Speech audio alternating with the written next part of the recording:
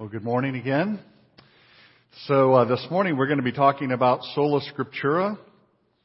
And I think I may have said this last week. I said it to the Inquirer's class this morning that I've never actually preached a sermon series like this on the solas of the Reformation. So this is somewhat new, and it has proven to be a tad bit more challenging than I would have thought.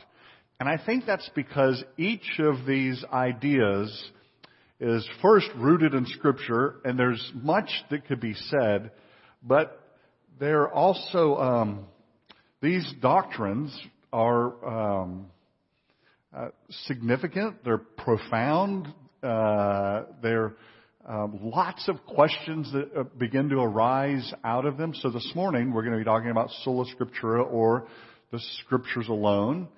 And what that means, what that looks like a little bit.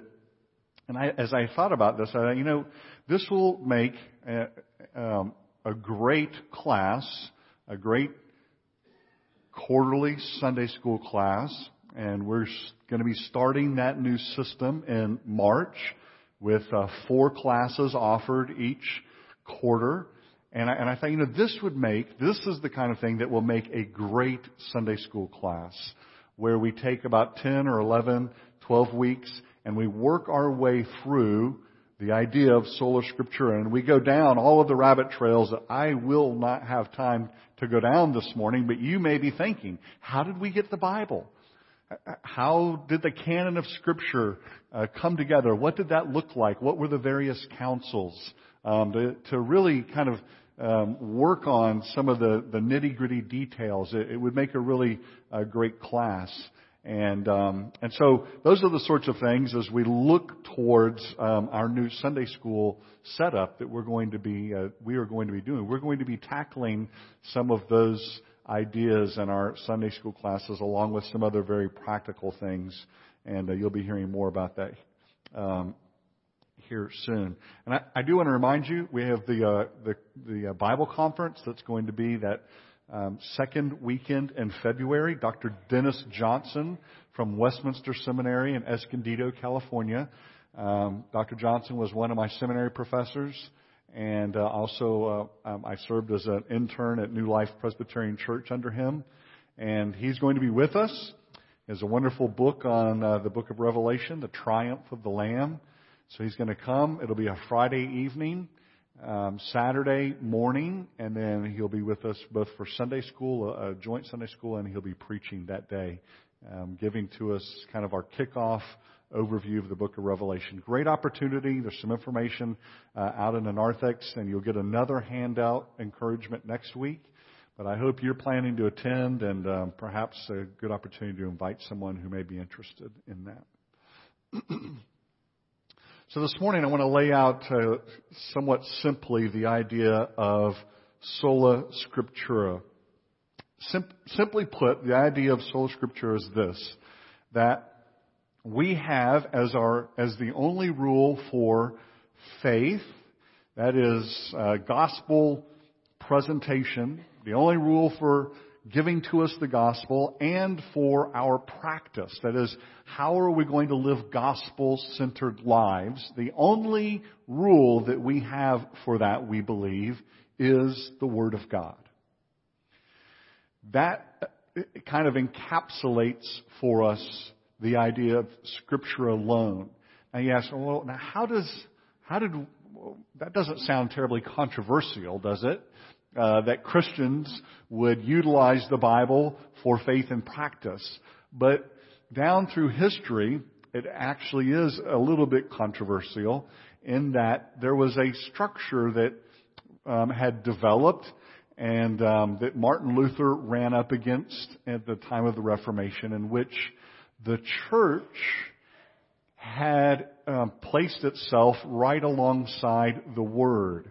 And so the Catholic Church, the Roman Catholic Church, had developed a system in which the church itself was as authoritative as the Word. And so whatever the church said about the Word could actually, in a sense, trump what the Word was saying. And so that was the system that Luther encountered.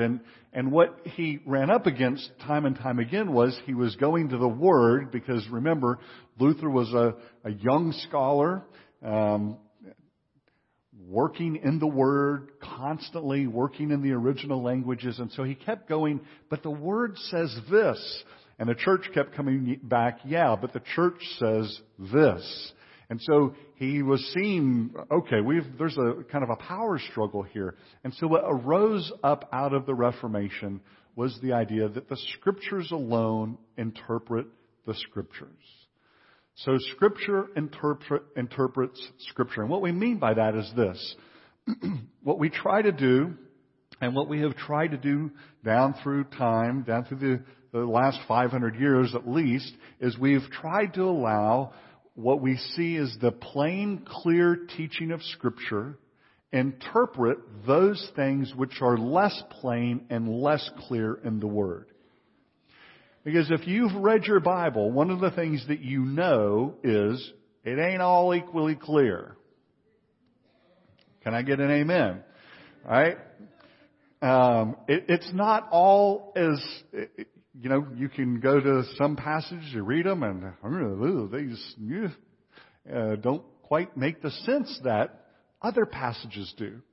And so the Bible, not all of it is as equally clear as other parts. So what we have seen in Scripture and what we believe is that it is plainly clear and obvious what it takes to be converted, and it is fairly plain and clearly obvious what God requires of us as believers in Christ Jesus, such that you should have no problem both being converted, were you to come to the Word and were the Word to work in your life, and you should have no problem being able to leave the Word and go and live a godly life.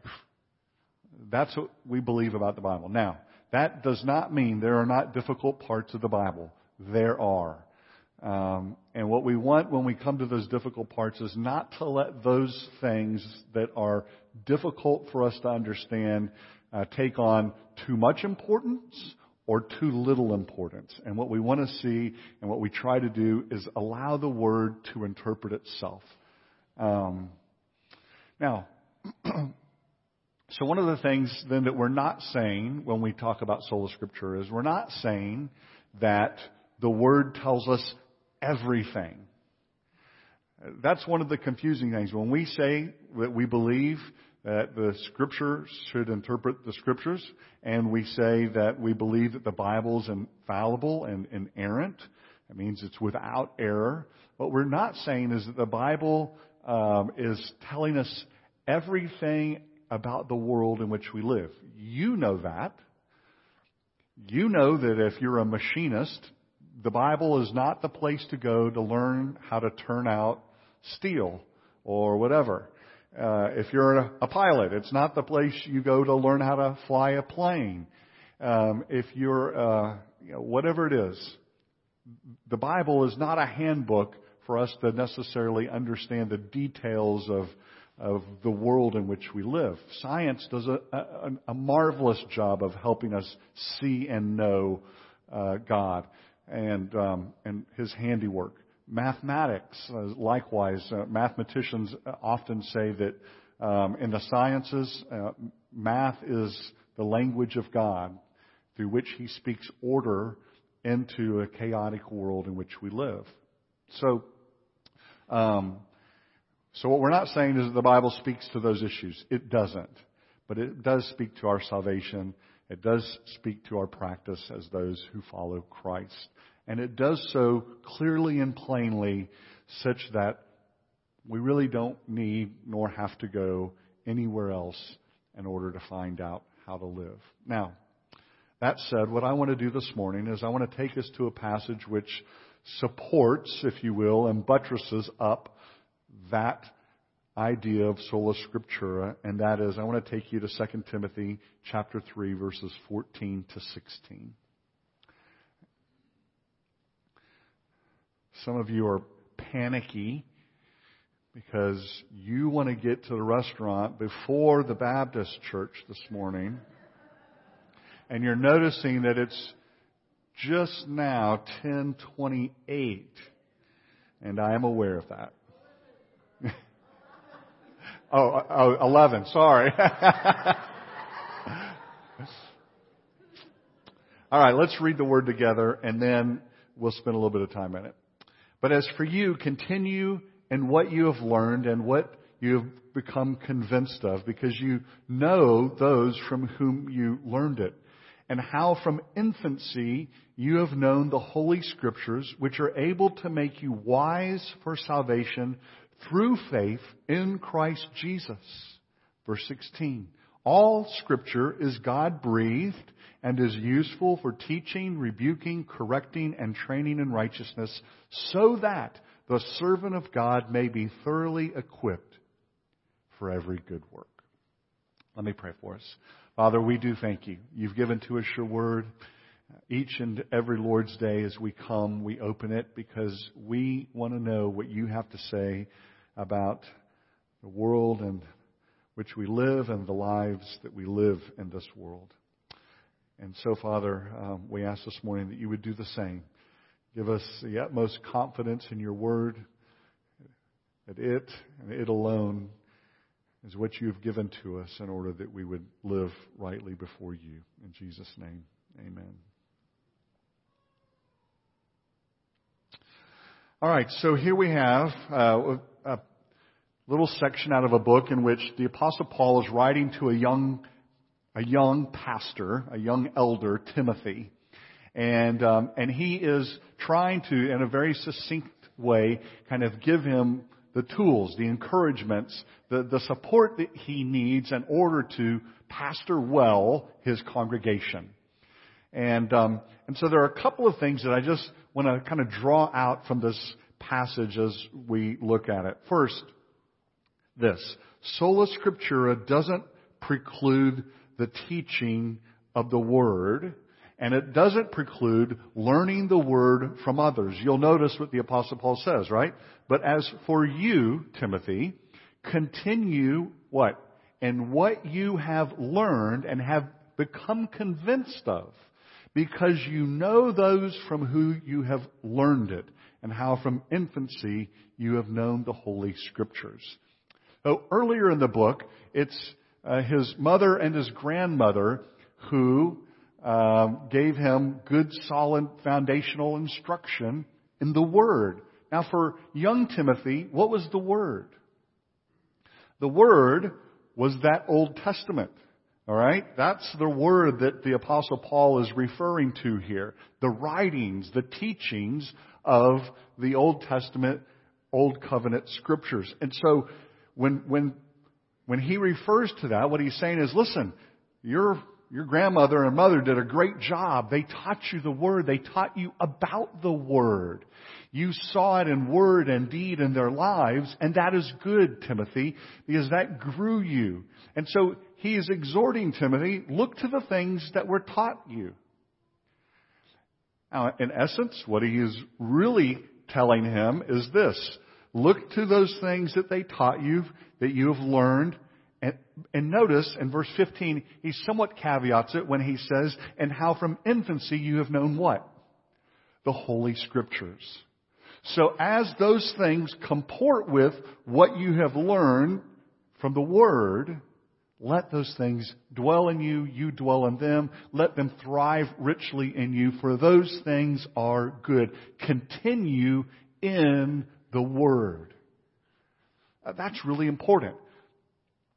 Because Sola Scriptura doesn't preclude teaching. It doesn't preclude preaching. It doesn't preclude the oral passing on of the Word. But only insofar as it matches up with the Word. Are you with me? So, if I were to come in here some Sunday morning and to teach something, and I'm sure I have. I'm sure, I know. I'm sure I have erred somewhere because I am a fallible man. I have probably preached something from this pulpit that just shouldn't have been said, shouldn't have happened. I can't remember what it is, but I am sure over the last 18 months that has happened somewhere, somehow. And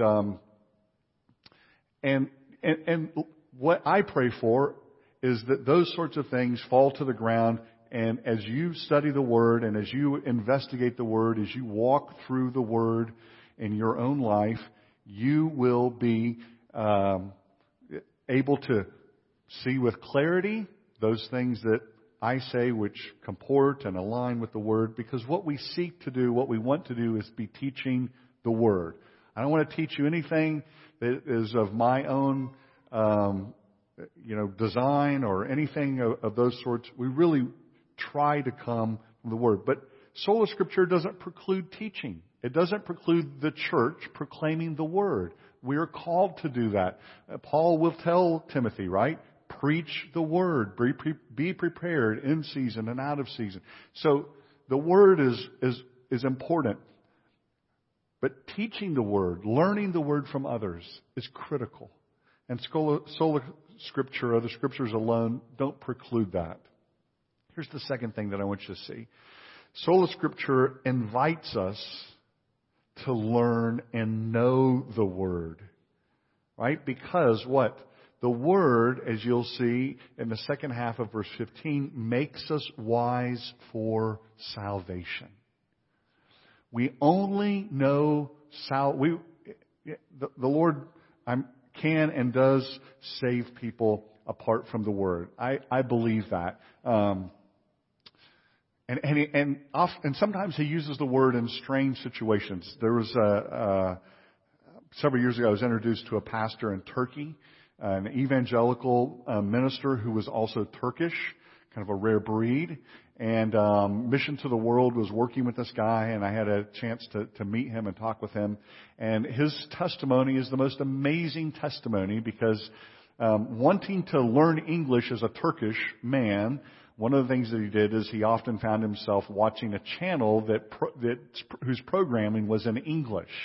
And so he would follow that. And he first heard the Word being read by Pa in Little House on the Prairie. Believe it. And was converted via that message. All right? Strange happenings. So the Lord works in and through those things, yes. The Word is what makes us wise for salvation. It's what opens our eyes to our sin and to our Savior. And the message is found in the Word of God. It isn't found in the stars. It's not found in the oceans. It isn't found in the mountains. Do the heavens declare the glory of God? Absolutely. Do the seas and the oceans proclaim His handiwork? Yes. And the psalmist says, day after day they pour forth speech, and night after night they proclaim Him, so that everyone knows He exists. But you cannot discern the gospel by looking into the night sky. You discern the gospel, you hear and know the gospel, both as it is proclaimed from the Word and as you read the Word, because the Word holds the key to salvation. Paul tells Timothy, it makes you wise for salvation, what? Through Jesus Christ. Through faith in Jesus Christ. We talked last week about faith alone. And here is the Word generating that faith in Christ. And so it's critically important. Why should you know it as a believer? Well, you're going to see here in a minute because it makes you wise for living the Christian life.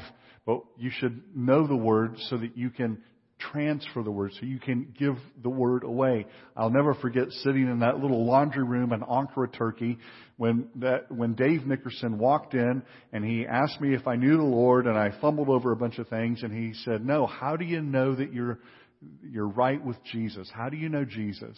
And how do you know you're a Christian?" And I couldn't answer him. And so what he did is he started drawing out on paper, but he was drawing the Word out. He was writing out the Word because he knew it, because he had hidden it in his heart, because he had thought upon it and he had memorized it. And so there's a great encouragement here for us when we see that the Holy Scriptures make us wise for salvation through faith in Christ Jesus. We want to know them. Do you know the Word? Are you in the Word? Because listen, remember, the gospel is not merely for you to have faith. It is for you to live on. You grow on the gospel as well. Here's the third thing. All Scripture comes from God. It comes through human authors, to be sure. But in verse 16, what we read is that all Scripture is God-breathed, literally breathed out by God.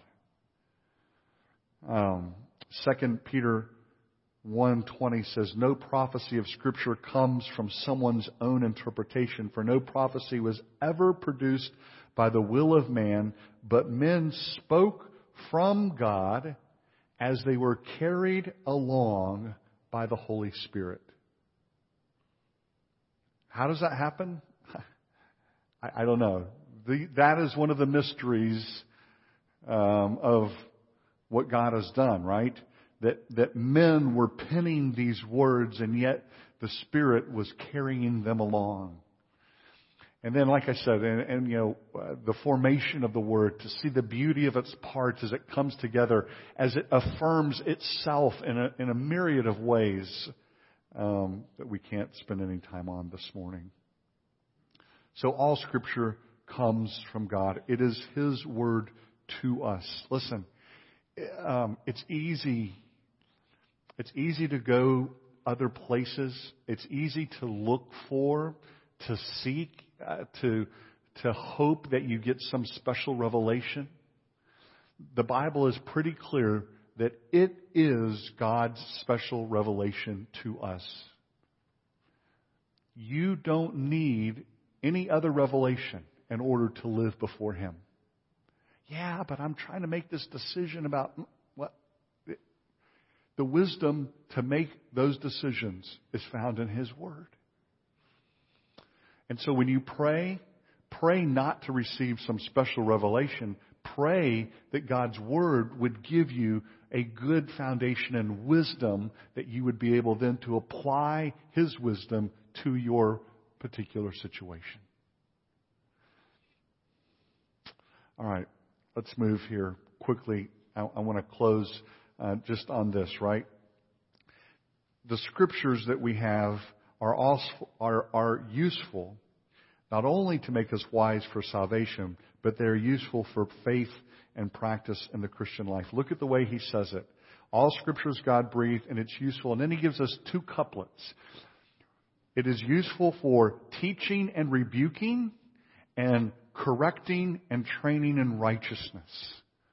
Teaching and rebuking have to do primarily with doctrine. It gives us the substance of our faith.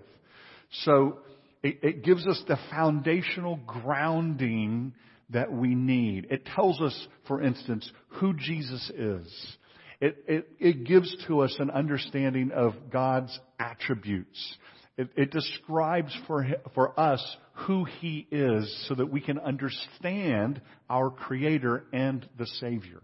So it gives us doctrinal meat, or doctrinal bones, if you want to put it that way. But then, the second couplet has to do with our conduct, correcting us and training us in righteousness. So the Word gives us both what it is we're to believe, and then it gives us how it is we are to live. And again, doesn't tell you every day, doesn't tell you if you should buy a house in, Eatonton or Greensboro. Doesn't tell you if you should take a job at this place or that place. But it gives you the wisdom in which to go forth and make decisions. And so, if you look at that, you'll see the beauty of what it is that Paul is telling Timothy. The Word has told us what to believe and how to live. Quite simply. For what purpose? verse 17. So that the servant of God may be thoroughly equipped for what? Every good work. Now, if you go back to Ephesians, if you cross this over with Ephesians chapter 2, what does he tell us? That we were created in Christ Jesus what? To do good works. Right? So the Apostle Paul is being, quite simply, he's affirming himself here when he tells us the Bible tells you what to do and how to do it, and all so that we would go out and we would be thoroughly equipped for every good work. It actually says here, at the beginning of verse 17, when it says thoroughly equipped, you could actually, an acceptable translation there would be super equipped. The man of God is super equipped by the Word of God so that he can go out into all the world and do what it is that God has called him to do. So,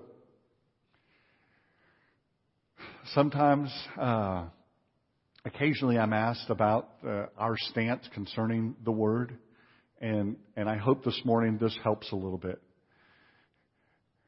The Word, we believe, is our only rule for faith and practice. It guides what we do. We talked this morning in our Inquirers class.